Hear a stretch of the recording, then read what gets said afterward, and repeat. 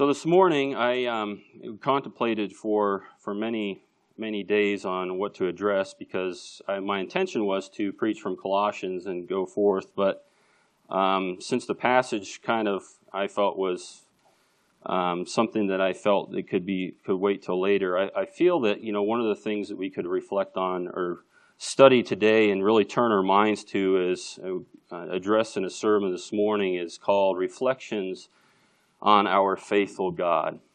Really turning our minds to who God is and reminding ourselves, not in a tremendous extent, but one that is going to remind us of three truths about Him. And so really one reason for this type of reflection is during this time of year, Thanksgiving can be very joyful as families get together and they spend time with family and friends, but it can also be some of the most difficult times that people have in the season because loved ones die and they know spouses die and they're no longer around, and it is a very hurtful thing. And it's not sometimes a very lonely time of year. So again, it's a great time of this time of year to reflect on our faithful God. Also, another reason is just all the cultural distractions, all of the things that revolve around the COVID situation, the political scene, and all that has wrapped up in it, and just the things that you can see in culture, the division and the disunity in the hearts and minds of people, ultimately those that live in rebellion against God, seeking to live after their own passions. This again is another reason we can turn and reflect on who God is and His faithfulness. And something also too is just life's difficulties. I mentioned some is death. And as you know, my mom died in September of last year, and it is gone by very quickly. But again, there's others in this congregation where their family members have died. And this brings great heartache during this time. Illness, loss of or potential loss of jobs, and again, loneliness. But again, this just ought to turn our hearts and our minds to remember who God is. And that's what we're going to do this morning. We're going to look at the reflections on our faithful God, following this simple outline. The first is, our faithful God is true. He is true and the standard of truth. And the second is that our faithful God is just and righteous. He is the standard of what is right. And our faithful God is a God of peace. He is the one of order, of tranquility, functioning according to His will, according to His time. But first, our faithful God is true. Apart from what the world wants to acknowledge or manufacture as truth, God is truth. As you very well know, the culture in this world strives to dismantle God's word and discredit it. It's on every side. Men and women who seek after their own passions and their own desires. Yet that does not distinguish or dismantle what God has established in His Word and who He is, because God is truth. And you could say it in another way, the essence of truth is God. And the first item to draw our hearts and our minds to, I'm going to be looking at several passages this morning, and you can try to keep up if you would like, but the intention of this is to not, as I said, do an exhaustive study, but to examine at least portions of this, you could say, mine shaft of truth and these wisdom and mine these truths out of God's Word this morning. So our faithful God is true, and this means that, first, that He is the true God. Jeremiah 10, verse 10 through 11 says, "But the Lord is the true God. He is the living God and the everlasting King.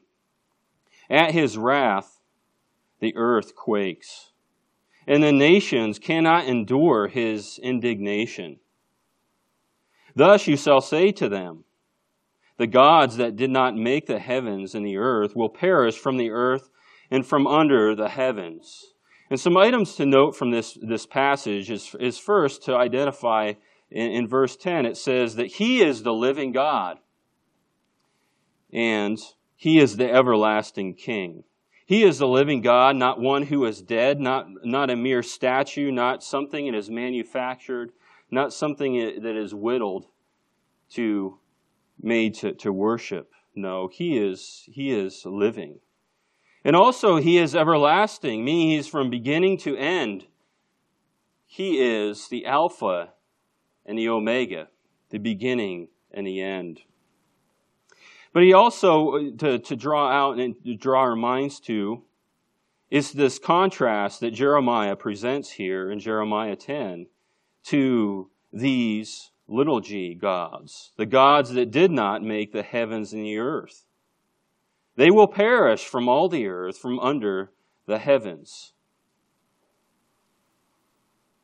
Men and women have pursued idolatry from the beginning of as sin entered into this world, Genesis chapter 3. And they continue to do so today. But yet, here we have, and turn our minds to, this living, it's everlasting, this true God. John 17, verse 3 says, "This is eternal life, that they may know you, the only true God, and Jesus Christ, whom you have sent." Again, God is eternal. He has been and will be forever. But a key aspect here that we want to at least turn our minds to briefly is that John in this gospel says that this is eternal life. What is eternal life? Is knowing God. Who is this God that we ought to know? And how are we to know Him? Well, today we are going to see who this God is and how we ought to know Him.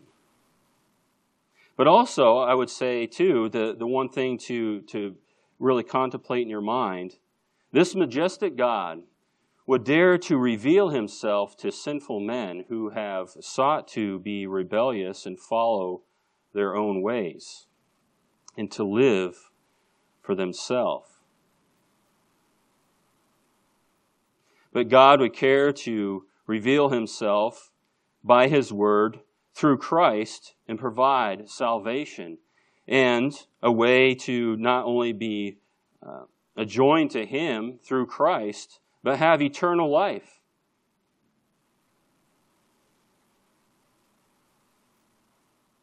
Some other items to also just briefly address is that God is, in being true, He is true in all of His power.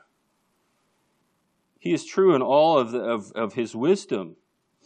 He is true in all of His goodness and His knowledge. You could say that no edges of this reality are sanded off of God. God is perfectly true in all His ways, in everything that He does. One of the things that I used to do when I was in college, or in high school, I used to ride my four-wheeler to this vista, and in this area where I went, it was in the Allegheny National Forest. And I would ride up there sometimes with one of my friends, and we would just sit there underneath the night sky. And it was just so fascinating.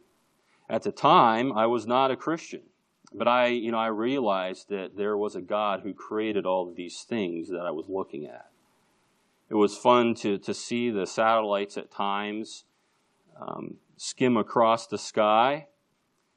But just as I peered into the abyss of the universe, as I reflect on that now, and as I do it now, it really automatically turns my heart and mind to just the power, the wisdom, and the majesty of God. Just how He set forth all of these ways according to His will, and as we're experiencing now, that the season of fall has passed and winter in this portion of the world is seemingly here with the snow on the ground. But God holds all of these things according to its time. He has set the sun to govern the day and the moon to govern the night in His sovereignty, in His power. He governs all of the forces of physics and all of the things that you don't even see with your eye. He cares to oversee. This is the faithful God who is true. Now just think about these gods that many who have fashioned, even fashioned from a piece of wood that God Himself has created, and they bow down to it and say that it is their God. This is the corruption of sin. The corruption of sin to seek after their own gods and really seek after self-worship. Worship their own self according to their own God that they have fashioned themselves. But our faithful God is true. God is perfect in all areas. He is the essence of truth. And secondly, as we look at our faithful God is true, is that His words are true. John 17, verse 17 says, "Sanctify them in the truth. Your word is truth." This is a common passage. I'm sure is very familiar to you. But this is another important truth because salvation comes by way of His truth, and God works in us or sanctifies us by way of this truth, His word. And if He was not true, His word would not be true, and our salvation and sanctification would mean nothing. But that is not true. Titus 1, verse 2 says, "In the hope of eternal life, which God, who cannot lie, promised long ages ago." So God and His word, this God who is true, and His word is truth, He cannot lie. There's some that say that God can do anything. He can't do anything. He can't deny Himself. He can't sin. And certainly, God cannot lie. And one important thing to note if you are in Titus, if you look at the context of this passage, is that it's in the context of being chosen by God, and it communicates the idea of hope. And hope would not be certain if God were not true and true to His word, and His word being true. But this hope of eternal life, this certainty of eternal life comes by this God who does not lie, but speaks the truth. Psalm 12, verse 6 says, the words of the Lord are pure words, as silver tried in a furnace on the earth, refined 7 times. So these words of God are not only true, He does not lie, they are pure. And one thing to note is the contrast that this provides in this psalm. If you're in Psalm 12, look at verses 1 through 2. Verse 2 speaks of this falsehood that is spoken by the sons of men. But also these flattering lips. And so you're starting to see the contrast here. The sons of men compared to the words of God, which are pure. So these sons of men communicated here in the psalm speak falsehood. These have flattering lips. They have a double heart. And then verse 4 says, quotes in a way what these sons of men say in their hearts. Who have said, with our tongue we will prevail. Our lips are our own. Who is Lord over us? This is the wickedness of these sons of men who speak falsehood, who flatter with their lips, who have a double heart, and who would so unwisely say, our lips are ours. Who is Lord over us? Well, certainly, as you know, and hopefully confirm in your heart and your mind that God is Lord of all. He is the King of kings and the Lord of lords, even to those who rebel against Him. Proverbs 30, verse 5 says, every word of God is tested. He is a shield to those who take refuge in Him. So God's words do not lie, they are pure, but they are proven true. Or said here in this proverb from Agur, reflecting in his humility,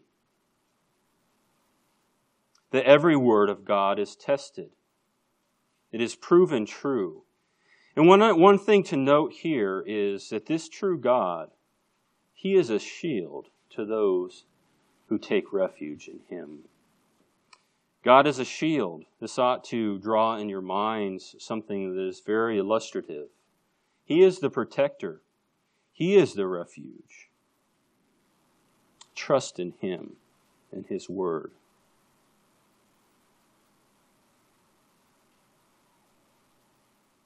And one other thing to note is, just connecting in what Psalm 12, verse 6 says, and Proverbs 30, verse 5, the same word is used, although it was translated and said in a different way. Psalm 12, verse 6, as a reminder, says, as silver tried in a furnace on the earth. And then Proverbs 30, verse 5 says, every word of God is tested. It's unmixed. It's refined. You could say that the Word of God is the finest truth. 2 Samuel 7, verse 28 says, now, O Lord God, you are God, and your words are truth, and you have promised this good thing to your servant. So God's Word is true, it is pure, it is proven true, and this communicates, or ought to say to you, that His Word is the final standard of truth. I'll read it again, 2 Samuel 7, verse 28. Now, O Lord God, you are God. Your words are truth, and you have promised this good thing to your servant.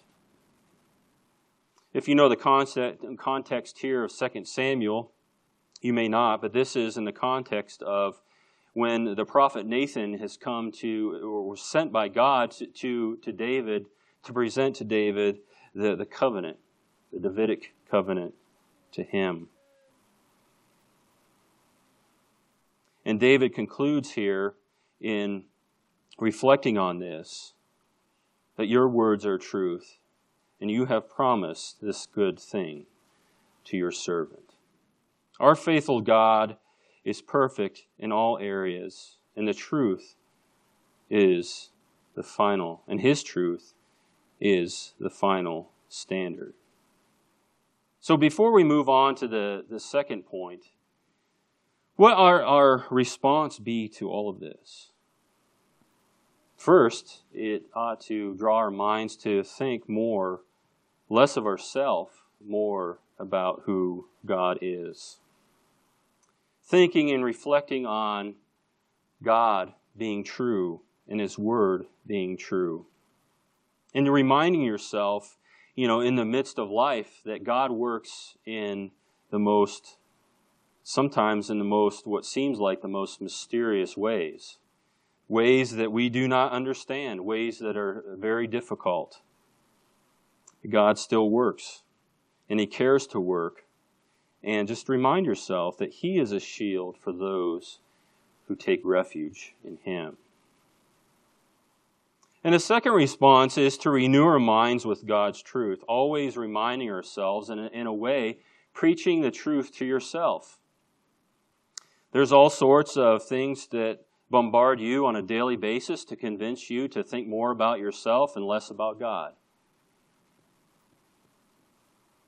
When in fact we ought to be transformed by the renewing of our mind and reminding ourselves of who God is, who Christ is, what God has purposed for us in Christ, and how He works through Christ, by His Word, in the Spirit of God. And one final thing I will say is that our one response is that we ought to, or be motivated by the fact that if God is true and His Word is truth, that we ought to love the truth and hate falsehood. And certainly this must come with a balanced response, not in a wicked way, but in a righteous way. And this love for truth and this hate for falsehood ought to, in a way, a dynamic of this, ought to result in a demand for true justice and righteousness. And that reminds us that, secondly, that God is just and that God is righteous. At this time in this society, as God has set forth, justice perks the ears of society today, yet the only desire for them, for many, is for their ears to be tickled by what is culturally acceptable. Yet, the essence of justice and righteousness is God.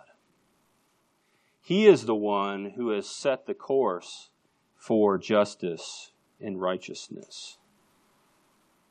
Just a brief word about these terms that are communicated both in the Old Testament and in the New Testament in Greek. The word justice and righteousness is the same word. We will not go into any depth, but just to mention that. So, depending on the contextual use of the word will depend on how it is translated, but that's why I mention it as really as one, justice and righteousness. And it could be simply stated that God is the measure of the standard of what is right. So further, with God being just and righteous, God is always just. Deuteronomy 32 verse 4 says, "The rock, His work is perfect, for all His ways are just, a God of faithfulness and without injustice. Righteous and upright is He."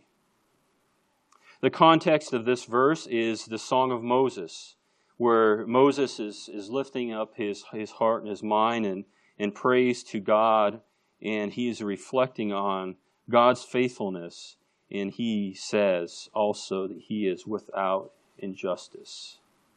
And He is righteous and upright is He. God is always just. God's justice, His righteousness is timeless. It is set in stone. It is always true.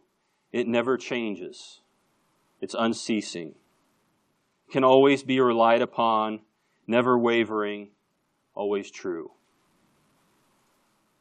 There is never a moment when God Himself in His Word is not just.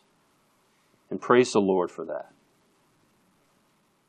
So God is always just, and He is, secondly, always righteous.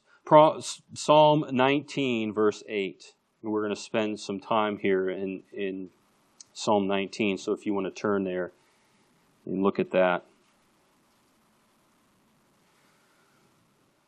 Psalm 19, verse 8 says, "The precepts of the Lord are right, rejoicing the heart. The commandment of the Lord is pure, enlightening the eyes." So all of who God is and His Word is right. He is the standard of what is right. And here in Psalm 19, which for most of you may be familiar to you,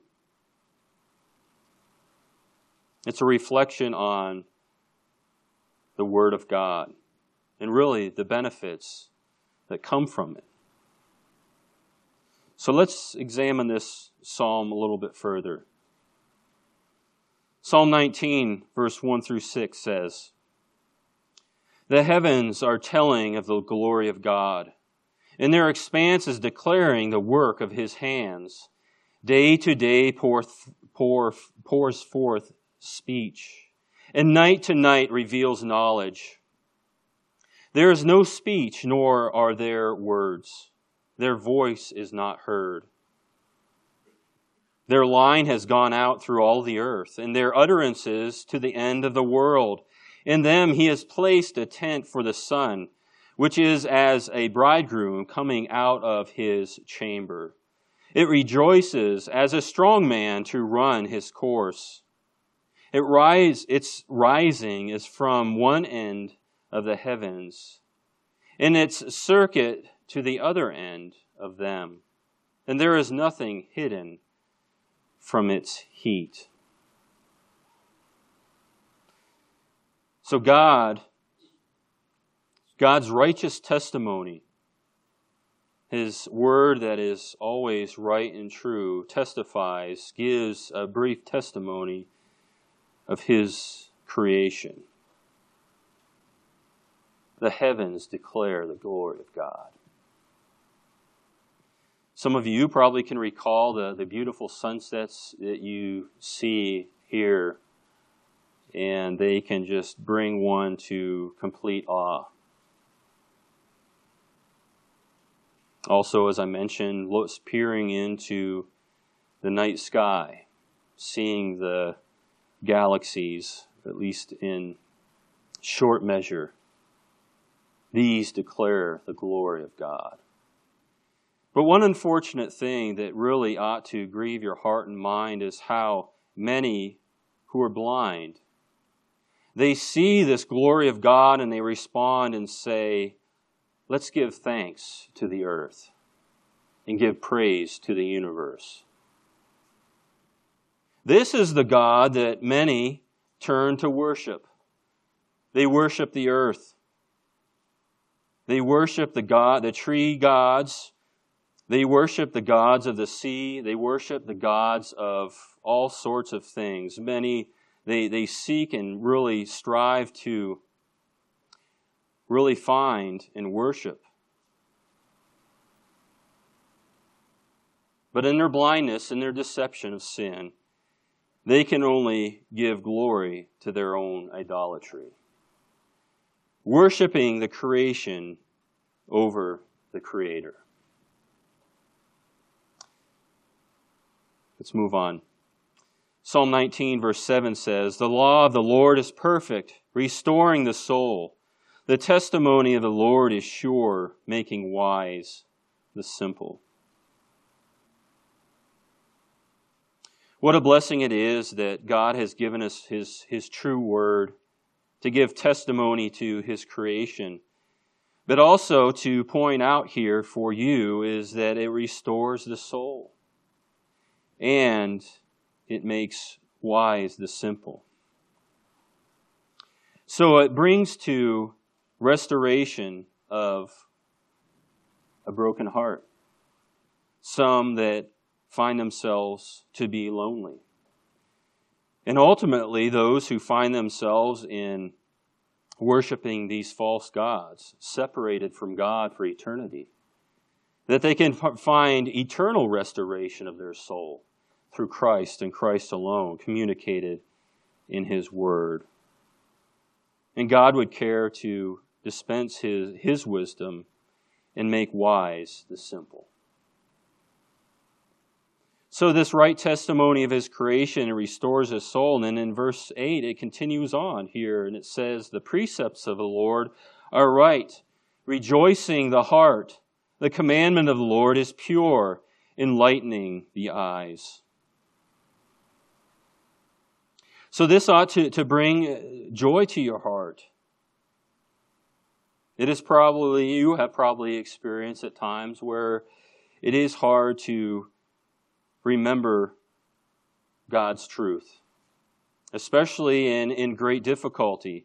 I mean, certainly in great times of blessing and provision from the Lord, it's easy to give thanks to Him, but you may recall in your own life the difficulty that it takes to turn and give thanks to God even in the midst of difficulty, in the midst of trial and tribulation, in the midst of something that is very trying to your spirit and your heart and your mind. Because in the midst of these could be depressing times, these tempted with deception, that your mind is clouded with what feels right instead of what is right. But we can turn to God's Word, and our heart our whole being can be brought to rejoice. You ought to rejoice our heart. His Word ought to enlighten our eyes. Verse 9 says, "The fear of the Lord is clean, enduring forever. The judgments of the Lord are true. They are righteous altogether."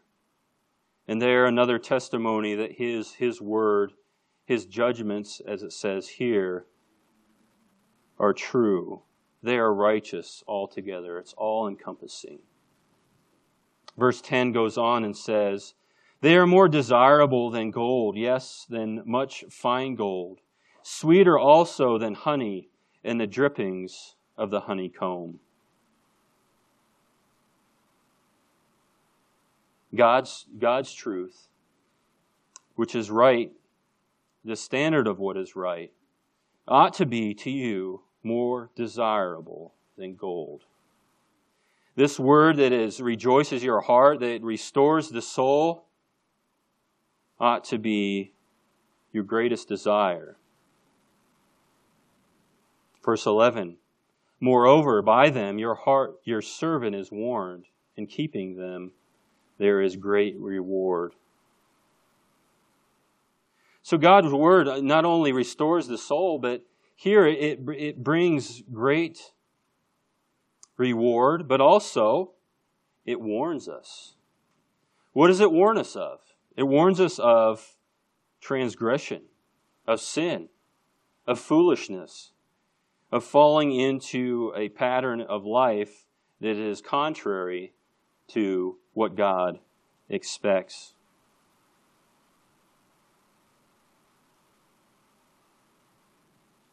Verse 12, "Who can discern his errors? Acquit me of hidden faults. Also keep back your servant from presumptuous sins. Let them not rule over me. Then I will be blameless, and I shall be acquitted of great transgressions." So said here, more specifically, that the Word of God, which is true, which is righteous, it restores the soul, is more desirable than gold, it brings great reward, and it warns us. It also addresses the sin problem in all of us. Even those that are presumptuous sins, sins that you don't even know about, that God can bring to your mind. Verse 14, "Let the words of my mouth and the meditation of my heart be acceptable in your sight, O Lord, my rock and my redeemer." And so all of these things, where God's words gives testimony of His creation, it restores the soul, it rejoices the heart, it is true, is more desirable than gold, it brings great reward, it warns us, it addresses the sin problem, and finally here, it ought to be a motivation for obedience to you. That as you read His Word and His truth, and even reflect today, it ought to turn your mind in reflection upon His truth and who He is, and motivate you for obedience for His sake and His glory. So our Father, our God, our faithful God, acts according to what is right. He is the standard of what is right, and His Word is the standard of what is right and what is true. So our response today first is that God is right to bear witness about Him. God's Word is right to bear witness about Him and life in this world. Said in another way, we ought to find ourselves in the study of God's Word to know who God is and have eternal life, but know how to think about the things that go on in this world and how we ought to live in obedience to Him. The God who is true and just may only be the sure source of peace. So this God who is true, this our faithful God who is true, who is righteous, who is just, brings us to the final reflection in that our faithful God is the God of peace.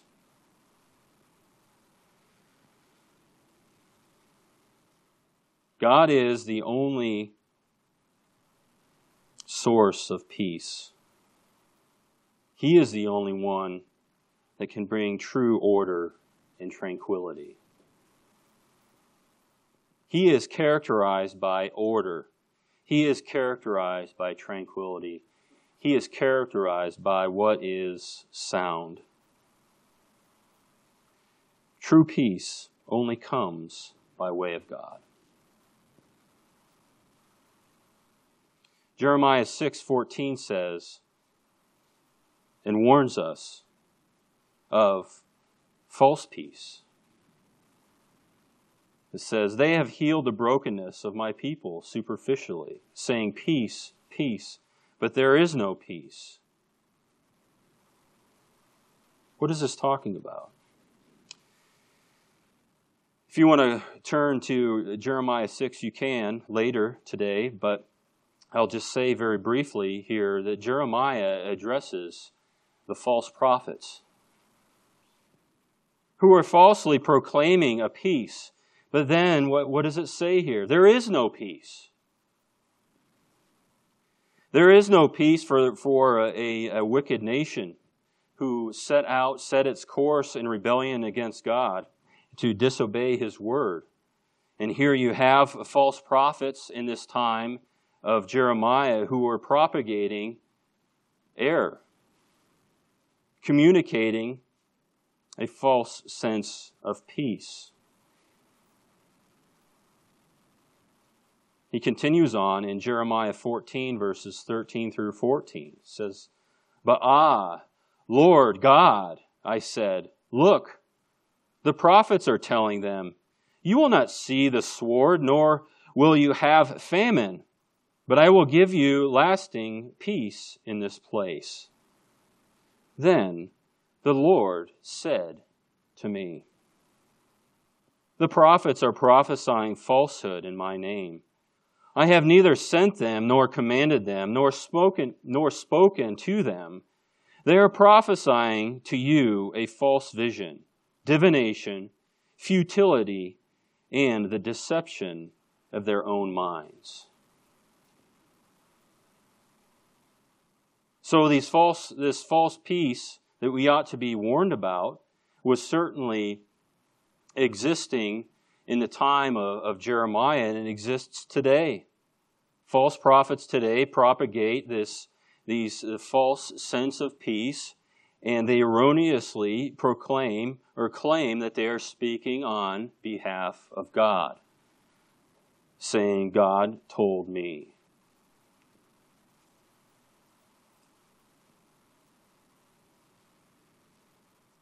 But what is the way of true peace? So we were warned of false peace. The way of true peace. And I'm just going to read several passages that communicate this reality. Psalm 29, verse 11. The Lord will give strength to his people. The Lord will bless his people with peace. Psalm 119, verse 165.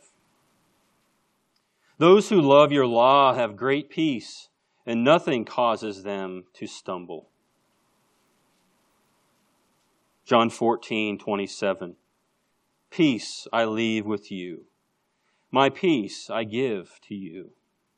Not as the world gives, do I give to you. Do not let your heart be troubled, nor let it be fearful. Romans 8, verse 6. For the mind set on the flesh is death, but the mind set on the Spirit is life and peace. Her ways are pleasant. Proverbs 3, verse 17. Her ways are pleasant ways, and all her paths are peace. 2 Thessalonians 3:16. Now may the Lord of peace himself continually grant you peace in every circumstance. The Lord be with you all. One commentator said that peace and tranquility is the ultimate expression of sound and fulfilled existence in accordance with the intention of God's will. Peace and tranquility is the ultimate expression of sound and fulfilled existence in accordance with the intended will of the Lord. Only this faithful God, our faithful God, is the one who is true and just and can be the only source of peace. So a couple responses as we work towards conclusion. Knowing that God is true, knowing that He is the one who is the standard of what is right. He is just, He is righteous. He is the God of peace. One thing to note is that the wicked do not have peace. The turmoil in the hearts and minds of individuals, those who are seeking to find fulfillment in this world, gathering together possessions, marching the streets for justice, many of them, if not most of them, have no peace. And they will have not peace. Because they have not repented of their sins and trusted in what Christ has done on their behalf. There is turmoil. There is unrest in their own hearts, and they're expressing that unrest. They murder people. They steal. They destroy. They are consumed with self and propelled by vain pursuits. They are alienated from God, and they are without Christ in this world. And Scripture is very clear that they have no hope. The wicked have no peace. But the righteous have divine peace. Those who are convinced of who God is and the need for true peace through what Christ has provided find true rest, find true tranquility, as what was stated earlier. A sound and fulfilled existence is found only through Christ and Christ alone. So it is a must. It is a must that we think rightly about who God is in all portions of life. Even today, that God is true, He is just, and He is righteous, and He is the God of peace. Yet, as I conclude, a testimony that we can learn from is the testimony from the life of Job. If you do an extensive study of this, you will find these themes of truth, of justice, of righteousness, and of peace in Job. And I will mention this and just recall to your mind, here you have a righteous man who had set forth to be righteous, and God had richly blessed him. But God brought forth one of the greatest trials anyone probably has experienced in the history of man, where Yahweh or God Himself assailed him greatly, stripped him of every earthly possession, and in his mind is in some cases what he was thinking of his existence, of what he thought was true. And there you have the wonderful wise counselors of his friends attempting to speak wisdom to him and communicating falsely and falsely saying that although that a lot of the things they said were true, the basis on which what they said were false. These things they said that Job was experiencing, that God assailed him because he was in sin. God was bringing this great trial and tribulation in his life because he was in sin. He had sinned against God, therefore God has taken away everything, and God will not give anything back to him until he repents.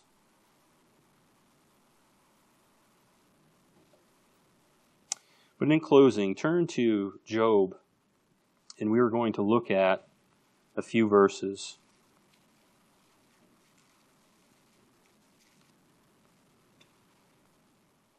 So in this great difficulty, it culminates towards the end of Job, where, if you recall, that there's a litany of confrontation that God confronts Job with.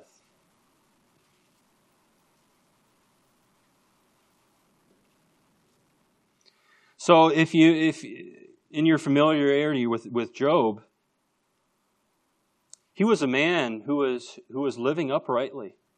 He was one who was convinced of God's word, but yet he wavered because of unwise counsel.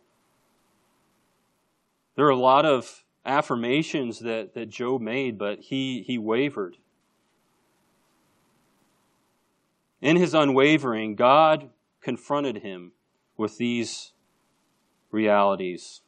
I'm going to read two portions of Scripture in this confrontation. Job 38, verses 12 through 15. Have you ever in your life commanded the morning and caused the dawn to know its place, that it might take hold of the ends of the earth and the wicked be shaken out of it? It is changed like clay under the seal, and they stand forth like a garment. From the wicked their light is withheld, and the uplifted arm is broken. And then Job 39, 26 through 30. Is it by your understanding that the hawk soars, stretching his wings toward the south?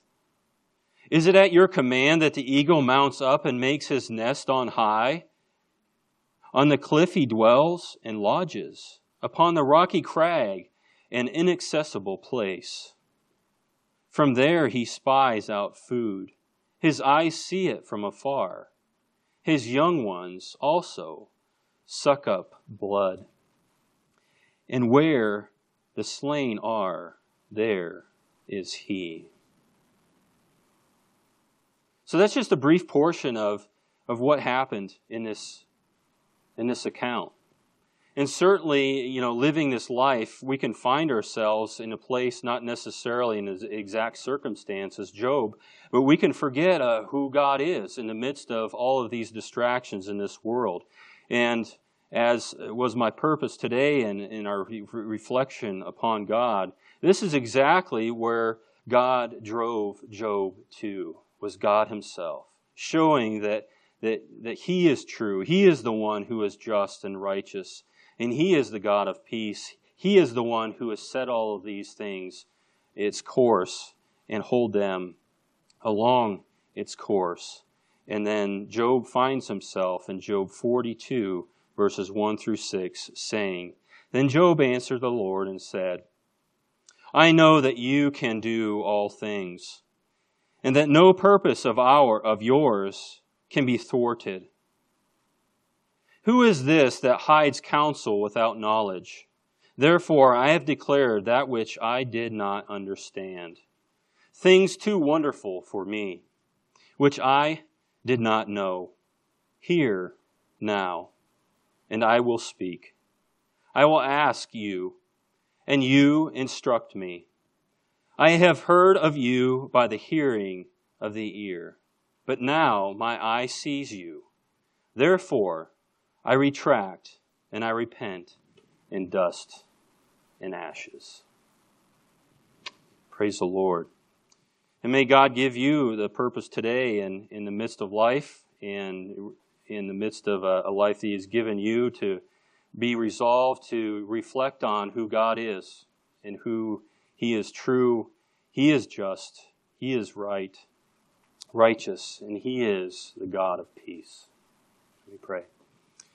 Lord, thank you for today and your kindness and grace. Thank you that you have given your word to us, that we can know who you are. In our foolishness, at times, Lord, we can think that we have full knowledge, when in fact our minds are very feeble. Yes, you have designed them very intricately, and you have given us a mind to process decisions, make decisions, understand truths, understand what is true, understand what is false. But none of that compares to your knowledge, your power, O God. Lord, may we think rightly about you, and as we have reflected on your truth today, on who you are, O Lord, may our hearts be found challenged today, enlightened today, encouraged, and striving, that we can find ourselves striving to be faithful for your cause. Lord, we thank you for your faithfulness, how you remain steady and sure, even in the midst of a world that we think is falling apart. You remain steadfast and true, and we can find refuge in you. We pray these things in Jesus' name. Amen. Thanks for listening to the pulpit ministry of Medina Bible Church in Medina, Ohio. You can find church information, a complete sermon library, and other helpful materials at medinabible.org. This message is copyrighted by Medina Bible Church. All rights reserved.